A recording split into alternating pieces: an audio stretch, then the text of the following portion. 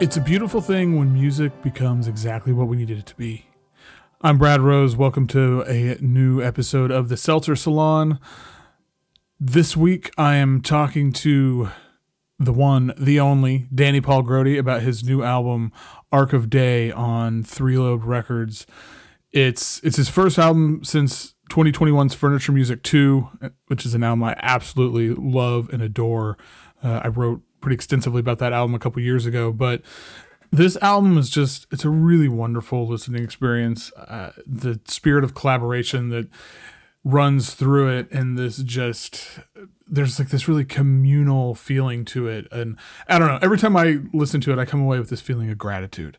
And as somebody who's followed Danny's work for many, many years and his various projects, this one really hit me in a special way. So really excited to have him on the show. And yeah, let's play a little piece from the album and then we'll get into the interview.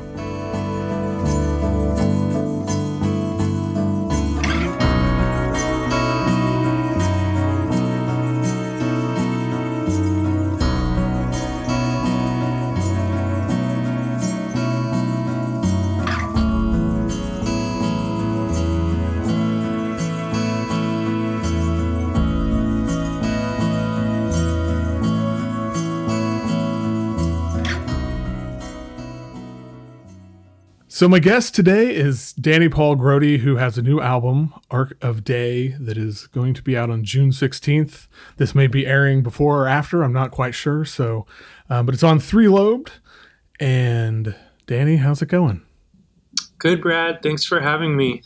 Yeah, really, really excited to talk about the record. And let's kind of start with, I don't know, well, I was going to say something simple, but this may actually not be simple at all. I really love the title of the record. Can you talk a little bit just about where the name came from or the inspiration for the title? Oh, sure. I'm glad that you like the name. I agonized over that one for a while there. Kind of twofold. Let's see if I can consolidate this down and not be too long-winded. We went into the studio with just a ton of music, a ton of material, and whenever I go into the studio, especially with my collaborator Rich in times past, we have a method of always setting aside some extra time for things that can't be planned for. And inevitably, that ends up being a lot of the material that's exciting and most exciting for us. And so in the other end of the sessions, we ended up with a surplus of material that couldn't fit into a standard LP format. And as we were starting to kind of sift through all of the different tracks and bits, we started to sort of formulate these themes. And we started working more formally on the record during, right in the thick of it in the pandemic. And, certainly it helped to shape some of the feeling in the music, but I think more than anything, it was just a chance to reconnect with a good friend and play music and get out of the house and have a routine that was broke up the pattern. And it was very much, a daytime process. We were working out of his garage when we could. And a lot of the material that we started with was acoustic in nature for that reason, because we couldn't get too loud. We were kind of testing the waters. And so the sort of foundation of the record was sort of centered around this acoustic work. And so there was that side of the recording. And then there was a lot of more amplified material that took on a slightly different tone. And as we were starting to kind of make sense of it all, we realized that this first kind of body of work that ended up becoming Arc of Day felt like it was daytime music, and it encapsulated kind of like the daytime hours. And so as we started to sequence and shape it, we thought a lot about time and just the way in which time has shaped our realities in the last few years, pandemic aside, as well as the pandemic, right? So thinking about the passage of time, but also the sort of like chance to be out, be in the day, and create during the day, and how that might have taken, come to influence some of the material. And so that's where we went with it. We went with this theme of time and within the span of a day. And the other material will find a home. And I'll hold it off from details with that, but it's gonna be released as well, and it will be kind of following a different theme, but similar as to the arc of day. Yeah, I like the idea of it as daytime music, and I can see that. I can like there to me. There's this like sonically. There's definitely sort of this narrative to it, but even like conceptually for sure, to me, I feel like there's a real vulnerability in the music. That like I found the record really sort of moving and really comforting, but in the end, it also there's a sort of almost joyfulness to it. Which like, and I'm just thinking of this like passage of time, and it's this getting through, because I think it talked about this in the description, this sort of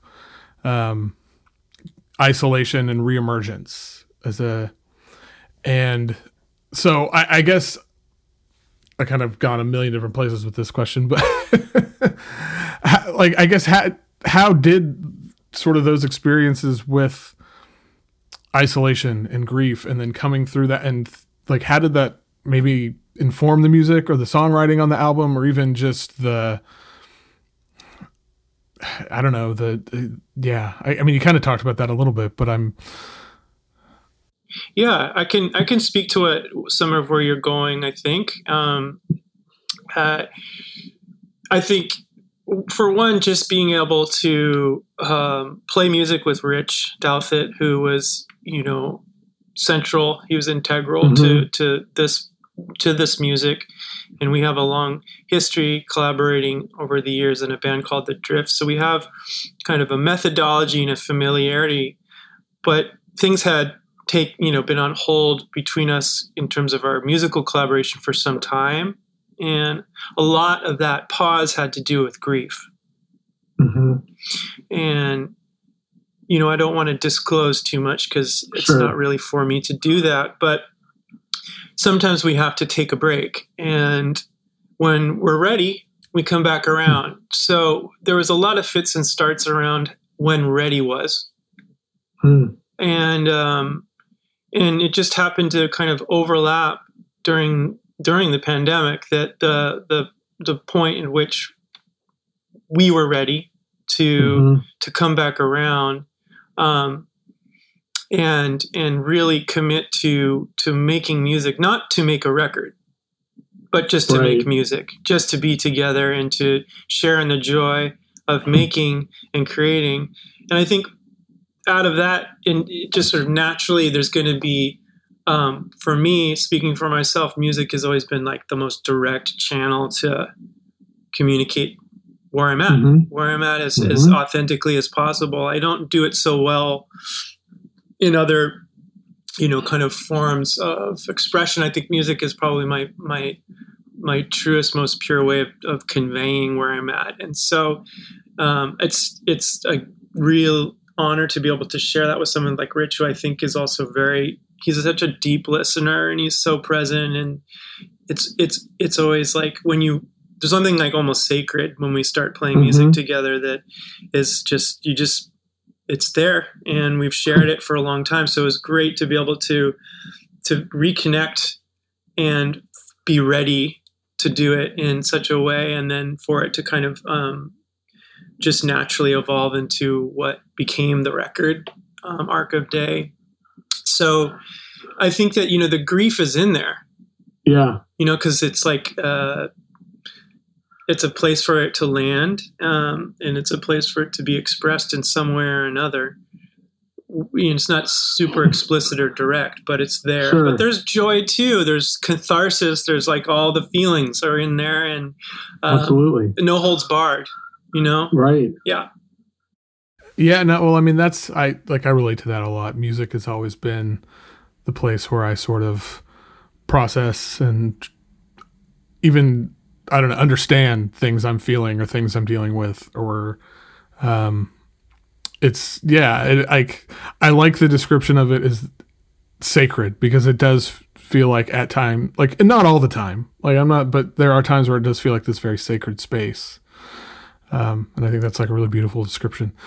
So you talked about this a little bit. So when you and Rich, like you said, you guys were just kind of getting together to play because it had been a while. And was there a certain point where you realized like, oh, I think we might be have a record to make here, or like, because I'm guessing that wasn't maybe really the intention to begin with.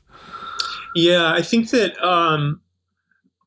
it's one of those things, Brad, where like you kind of have a hope that this will lead to something, but the most exciting aspect of it was that we were getting back into a room in real time and making sound together, and I was just trying to be as kind of with that process as much as possible without trying to force a pressure or an outcome into the process. But as we started to, I think it was more like, how can we started with sort of certain intentions, like, oh, it'd be nice to see how far we can take just an acoustic palette. How far can we go with that without bringing in additional voices, layers, musicians, and just see where we can go with just the acoustic instruments, and how can we pare down the percussion and work with that in a more creative manner than maybe you would with a standard drum kit. So we're trying to push each other creatively, and that was sort of an impetus for us as a foundational framework. And then I think that as that started to make more sense for us, it was feeling very good, and we wanted to then like the idea started to bubble up, and we got less rigid about the rules or whatever, right. And we started to, I got my amp down there, got my guitar, my electric guitars and pedals, and kind of brought back in certain ways of working that were reminiscent of the past, and we had very explicit discussions about how we could how we might be able to kind of marry my solo work with something like what we shared. Maybe some of the DNA can be in there, but really careful not to retread, but honoring that past and allowing it to come through. So it just kind of like, it was sort of just a building thing. And there was a certain point, not too long after playing, maybe a couple of months, where we started to have more conversations about where this could go. And then Corey and I started a separate conversation from Three Lobed, and I asked if Rich would be interested in being a part of this, and so he was on board, and that's how it all. That's great. Sounds very serendipitous. Oh my gosh, yeah, it really it was. And that's where it's like where timing is really interesting to me, like Yeah. I mean, that's sometimes these things just happen in a sort of magic way. Totally, and you just kind of jump on it. And yeah. So speaking of collaborators, there's a couple others that are just wonderful artists who are on the album, and want to make sure to name them. So Chuck Johnson, Trevor Montgomery, Jonathan Seeloff. You got it. Yeah. Yes. I just saw it on my screen. I was like, oh, I should have asked about that one. But so like, I guess 2-part question here is like, how did they get involved, and do you feel like, how did their sort of contributions sort of maybe alter or enhance the spirit of the record? So another part of the conversation with Rich that sort of was a little bit of an extension to what we were doing was that as we were starting to form our ideas, it became more evident that it would be worth exploring, like expanding the palette and bringing other voices in. So naturally my brain went to Trevor Montgomery, simply because we have, like with Rich, a long history of collaborating together. And it was just another opportunity to rope him into something and do some music together. He had, not long before, maybe a year or so prior to us getting together, Rich and I, Trevor moved to New Zealand from San Francisco with his wife and daughter. So it was an interesting opportunity to work really long distance and keep that creative dialogue going together. And something that Rich remarked on when Trevor started sending us his ideas back from our studio sessions was that it felt like it grew there. And I totally resonated with that, because it's like that thing that comes along with years of working with somebody, where there's that kind of musical telepathy. And so Trevor's just one of those people. He's like a traveler that I've grown from, early years in Tarantelle making music with. And when I knew that I wanted to have a bass element, he was so clearly the person I wanted to involve. And it was such a natural process. And it also was surprising what he did send back on some of the, particularly on California Angelica, which is a song that was right on the verge of not being on the record at all. Oh, wow. Until basically Jonathan and Trevor sent me their parts. And suddenly the song came to life in ways that I could never have imagined, which is what collaboration should be fantastic. In my mind. So It was like the best case scenario was like giving life and form to the sort of skeletal piece that was nice, but it was just, they took it to a whole nother place that only they could have done. And Jonathan was somebody that's been on my bucket list ever since I laid ears on his playing in Golden Retriever and the duo Golden Retriever with Matt, who are just otherworldly, amazing musicians. Jonathan, I know, sends, occasionally on on Instagram or whatnot, little snippets of what he's doing solo. And I've always been like trying to push him. I'm sure everybody who knows him is in his orbit trying to push him to do something solo. But I did throw, the invitation out there, and he was really, really generous and really excited about it. And it just excited me that much more. And anyone who's collaborated with Jonathan knows that he is generous, and I'm not kidding. He goes deep. He offers in an immense amount of time and thoughtfulness. And I just was astounded by the amount of material he sent me. It was quite difficult in a way to sift through and have to edit out, because it's all so good. He would send me harmonies, loops, you name it. He spent so much time, and it was so selfless, but it came to really profoundly shape the direction of the record. That's I can't even imagine this record without California Angelica. That's amazing.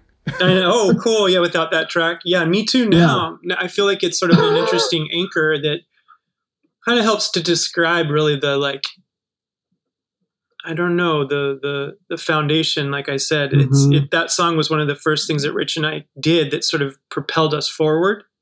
And then it ended up almost not making the cut, and then there it is. So that's great. That's I was really excited when I saw that Jonathan was on here, because I know and love Golden Retriever, and that's mainly the context I have for him. And so hearing him in this out, like, it felt like a very kind of different sonic space, and it kind of like opens for those who are maybe in the same boat. Like, it just opens your ears to, oh my gosh, this guy could. Yeah, he needs to do a solo record.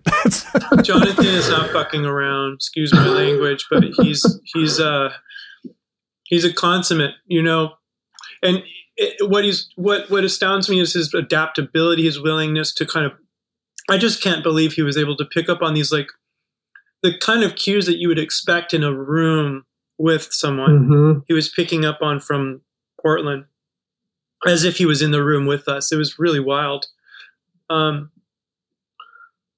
I'm so grateful. And then Chuck is somebody that I've admired, like Jonathan, for so long, as a guitarist and as a person. And we've gotten to know each other over the years, and our label mates, and have done some touring together.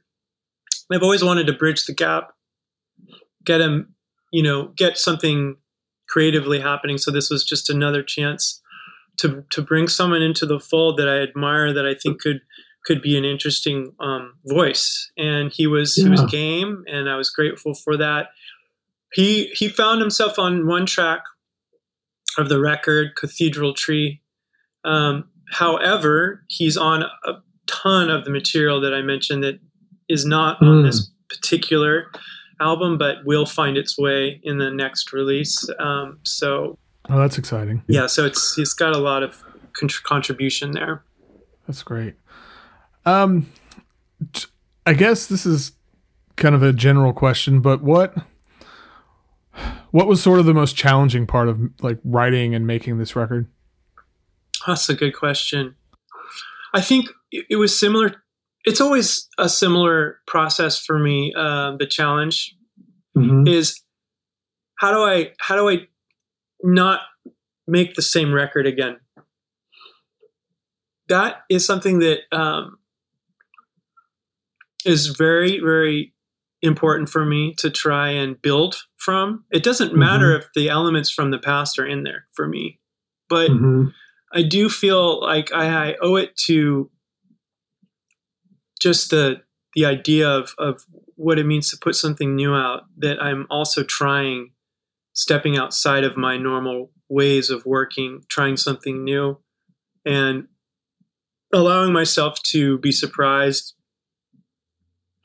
and feel as though I'm in some way building or offering something different, a slightly different angle or perspective on what it is that interests me musically. And so I always get to this point where it's like the familiar is so evident that it's over. It becomes almost like, oh shoot, I'm having this crisis of confidence, I know it well. Yeah. And I think, yeah. So Brad, you know this as an artist and a musician. And I think anyone who's creatively inclined or sort of looking to, I don't know, there's sort of just an ineffable quality to being an artist or a musician. I think that a lot of folks can relate to, where you're constantly reaching for something that is just outside of grasp. And it's the grasping that is what allows us to move forward. And so, yeah, that grasping is like, okay, there's something more here. What is it? And how can I make sense of it? How can we, in this case, make sense of it? And so the we part was, really the thing that allowed that to really take form and give me the sense that is something that I could do, is by bringing other voices into the room. But yeah, not making the same damn record again, right? I don't want to make another record that sounds like the last one. So how does that need to look? So, that's where it became difficult, is like, we've started working, Rich and I, and there's a lot of familiar templates happening. So, okay, let's have a little like, I don't know, like a meeting of minds so that we can be aware of not falling back on habits too heavily.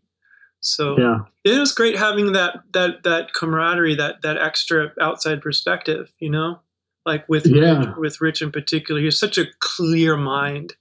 He doesn't get too bogged down in the obsessive details like I can. So he kind of has a very clear, I appreciated it, along the way. He helped me kind of get out of the echo chamber a lot. Yeah, I know that echo chamber well. And I know I've had in various points of my life those people who just like snap you out of it. And there are times when if those people weren't there, I would probably still be in that. That's great. And I really love I think that sort of, that collaborative spirit is such a present thing on the record, and it's really great. I'm really excited about it. So, real quick, I have to ask. I know, like, I wanted to make this mainly about the new record, but I have to ask about the Furniture music releases because I absolutely adore them so much. Yeah, thank you. I'm just like, when did that idea kind of come to mind? And like, do you have any future installments planned? That was one of the earliest kind of seeds for my identity as a solo musician. It stems back even pre-Fountain, which was the first full length that I put out with Root Strata. I was working out my relationship with, an acoustic guitar, kind of finding my way into fingerstyle, and became really fascinated with this concept that was, I think it was originally coined by Eric Satie, the French pianist and composer, which I'm not going to try and butcher the French, but it translates to furniture music. In an essence, trying to kind of make music that exists, almost utilitarian music, like an object in a room that can be engaged with, but can also be just in the room. Mm-hmm. And I was interested in Brian Eno. I still am. And I think he built on that concept with ambient music, and just, there's so many different folks that have consciously and subconsciously drawn from that way of working. And so as I was started finding my identity, and not that I've found it, but continue, but early on, in the early period of my development with acoustic guitar, fingerstyle guitar, that was a fascination of mine, and it kind of never went away. And I had a bunch of songs that were written around that time that some friends of mine, in particular, actually Jeff Cantu and Maxwell, August Croy, who ran Root Strata, were encouraging of me from the get-go with continued to support the idea of putting something out that's just really kind of bare bones. And the opportunity finally came when my partner Kendrick and I, out of total sheer luck, were invited to do a music residency at my partner's a classically trained singer and trombonist and composer, and we both were kind of like randomly went to a Lou Harrison documentary here in the city by a filmmaker named Eva Soltz, who has was a good friend of Lou Harrison's and took over his estate, and eventually created a artist residency in Joshua Tree, where the Harrison House was built under the direction of Lou Harrison himself, as a straw bale or hay bale house. It's sort of like a little chapel in the middle of the high desert in Joshua Tree, built for acoustics, but also as sort of a refuge late in life for him to kind of, he was a naturalist, and he would spend a lot of time in his later years there. And she took over and turned it into residency. And we met her at the opening of this film in the city. And these two elder gay men were curious about us, and they started talking to us, and they were just so warm. And there was this like kind of this intergenerational appreciation happening between them and us at this opening. And they were friends of Eva Soltz, and I believe they were friends of Lou Harrison's. And that kind of triggered a conversation between them and Eva Soltz, the filmmaker, which led to a chain of emails that led to an invitation for us to do a 10-day residency. And that's where I recorded all of this old material. And that's where Furniture Music, the first release, was recorded and conceived ultimately. And then some years later, I decided to put a second one out, and this was a pandemic record. But I will never call it that, because that's something that I think we're all kind of like, okay, yeah. But that's where I made the space to sit with new material, to make the Furniture 2 record. But I love the challenge of working that way. I love the sort of simple pureness of working just with acoustic guitar, and I will absolutely continue to do releases under that sort of project. I don't know when the next will be, but there's lots of material floating around. So I'm glad that it resonates for you. That means a lot to hear. Yeah, that was, I think I wrote about the second one when it came out, because it just, I remember when I first heard it, I just couldn't stop listening to it. And it was, it was just a weird time, and it felt like this sort of place that I could just go and just be in a quiet moment to myself. And, yeah. Mission accomplished. There you go. Well, I'm glad to hear that future editions may happen someday. So it definitely, it's a part of what I do that I really enjoy, and I've come to really appreciate carving out that sort of intentional way of working. So I love to do it. Yeah. Awesome. Well, I think we can wrap it up there. Thanks again for sitting here and talking to me and working through all the technical issues that nobody heard. Oh yeah, no, it was worth it. It's worth it. Now I have a new skill set. Yeah, there you go. Put it on your resume. There you go. It was a pleasure talking with you, though, Brad. I really appreciate your thoughtful questions and your interest. And thank you. Yeah, I can't wait to share the music, the album with folks. And awesome. And yeah, so the album Arc of Day, June 16th on 3 Lobed. Get out there, get a copy, everybody. All right, Danny. Well, take it easy. You too, Brad. All right.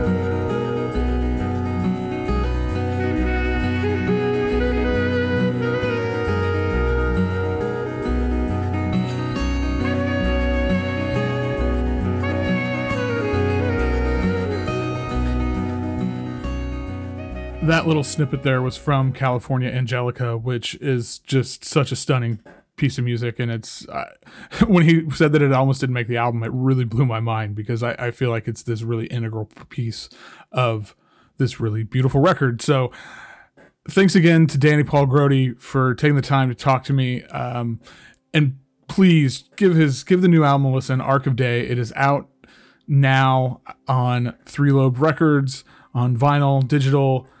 Stream it wherever you can, but it's worth spending some time with. That's it for today. Until next time, have a good one, and I'll see you later.